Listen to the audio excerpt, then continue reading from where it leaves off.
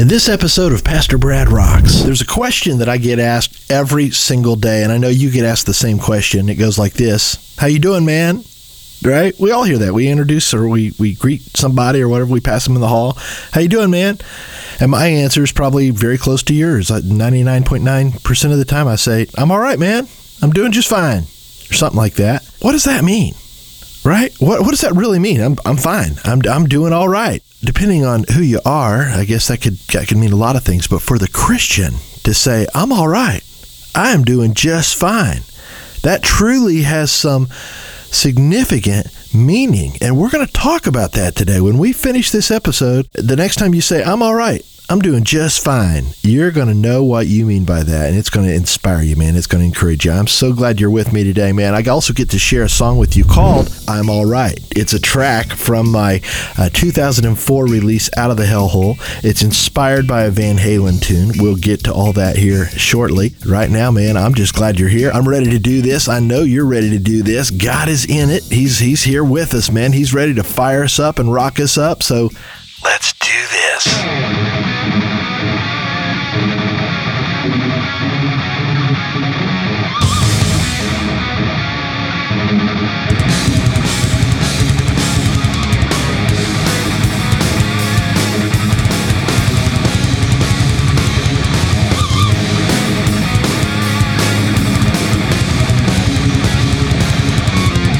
It's Pastor Brad here, your 80s heavy metal, headbanging, Jesus-loving online pastor. Thank you so much for joining me for this episode of the Pastor Brad Rocks podcast. Hey, wherever you happen to be listening to this episode, be sure to subscribe so that you don't miss any future episodes. If you're enjoying these podcasts, whatever platform you happen to be on, if you can leave a thumbs up or a comment or share this episode with a friend, that would be awesome to help the audience grow. God bless you, man. Thank you in advance so much for that. And now, let's move on to the point of today's podcast.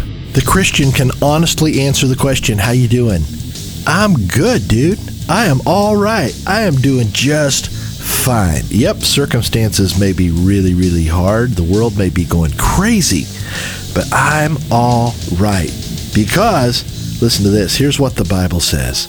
2 Peter chapter 1, verse 3. His divine power has given us, that is us who are in Christ, everything that we need for a godly life through our knowledge of Him who called us by His own glory and goodness.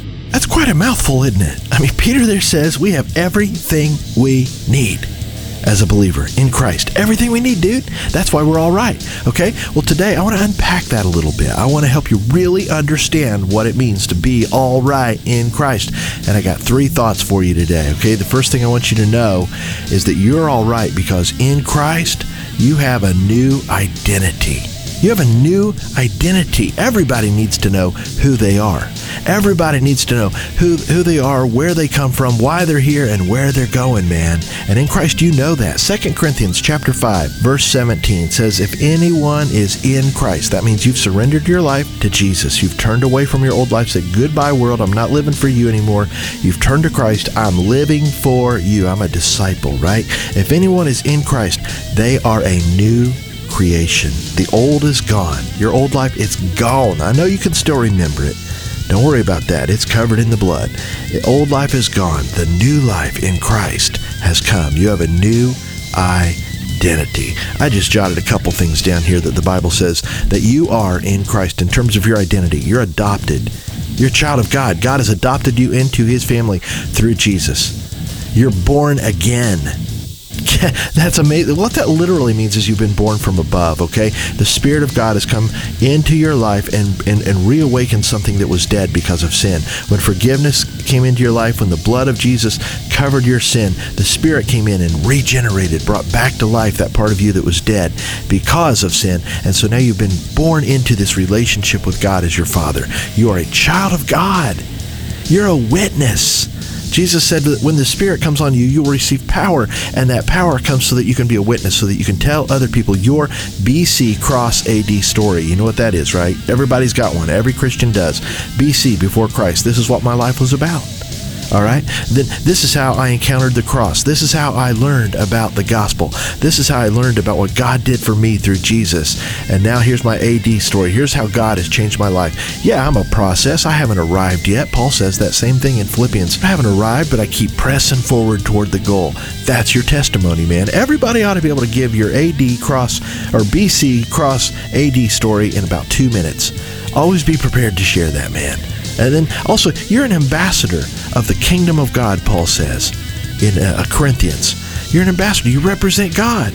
Peter tells us that we are royal priests. We are representatives of God as part of his family. We are heirs of God. Man, you have a new awesome identity in Christ. How awesome is that? Number 2, you have a new purpose in Christ. You have a purpose for living, a reason to wake up in the morning. Everybody needs to know, number 1, who they are. Second, everybody needs to know their purpose for living. Why are you on this planet, man? What's the point, right?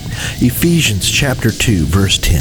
Paul tells us that we were created anew in Christ Jesus, right? Just like 2 Corinthians, where we said we're a new creation in Christ. When we turned our life and surrendered it to Jesus and received him as Savior and Lord, we're a new creation. So in Ephesians 2, he says that we were created anew in Christ to do good works that God prepared in advance for us to do. So God made us new. We're his workmanship, Paul says at the beginning of that verse. We're his masterpiece.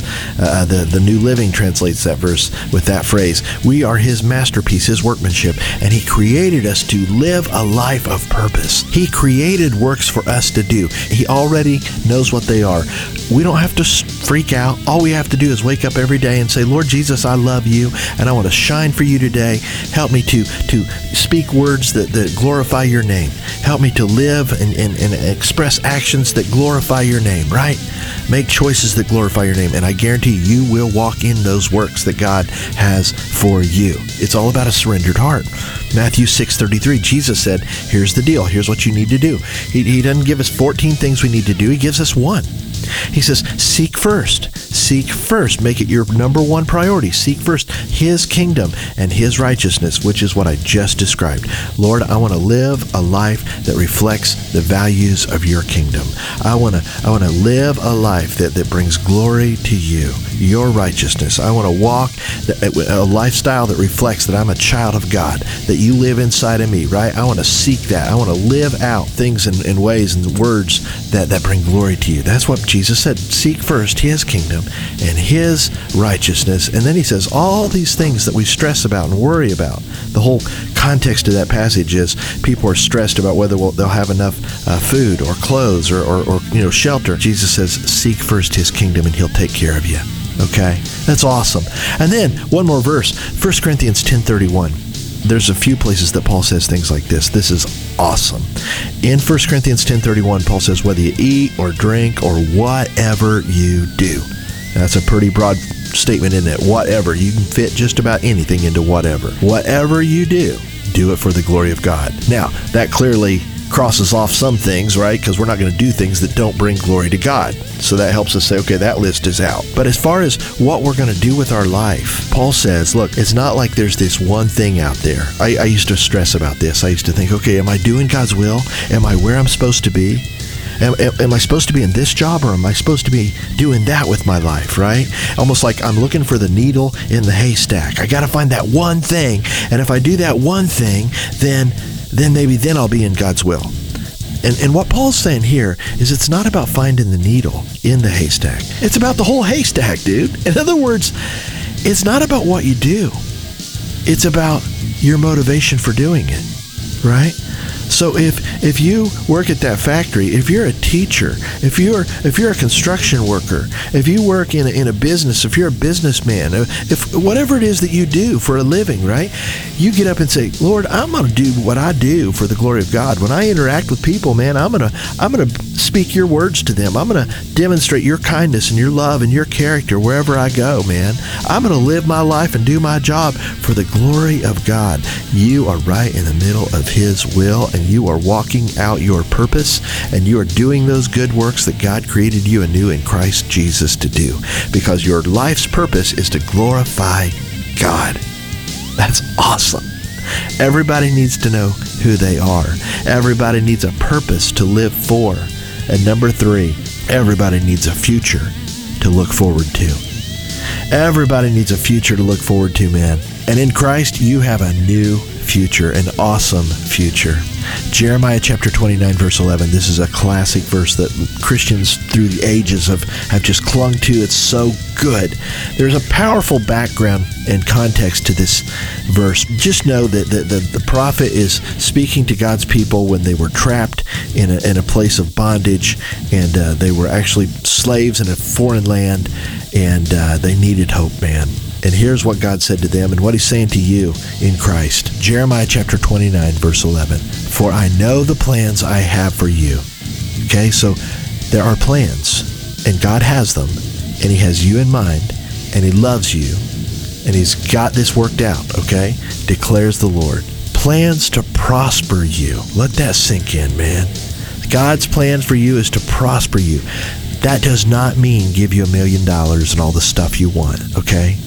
That wouldn't fly. I mean, if you look down through the history of Christianity around the world, a lot of Christians were incredibly poor and had nothing.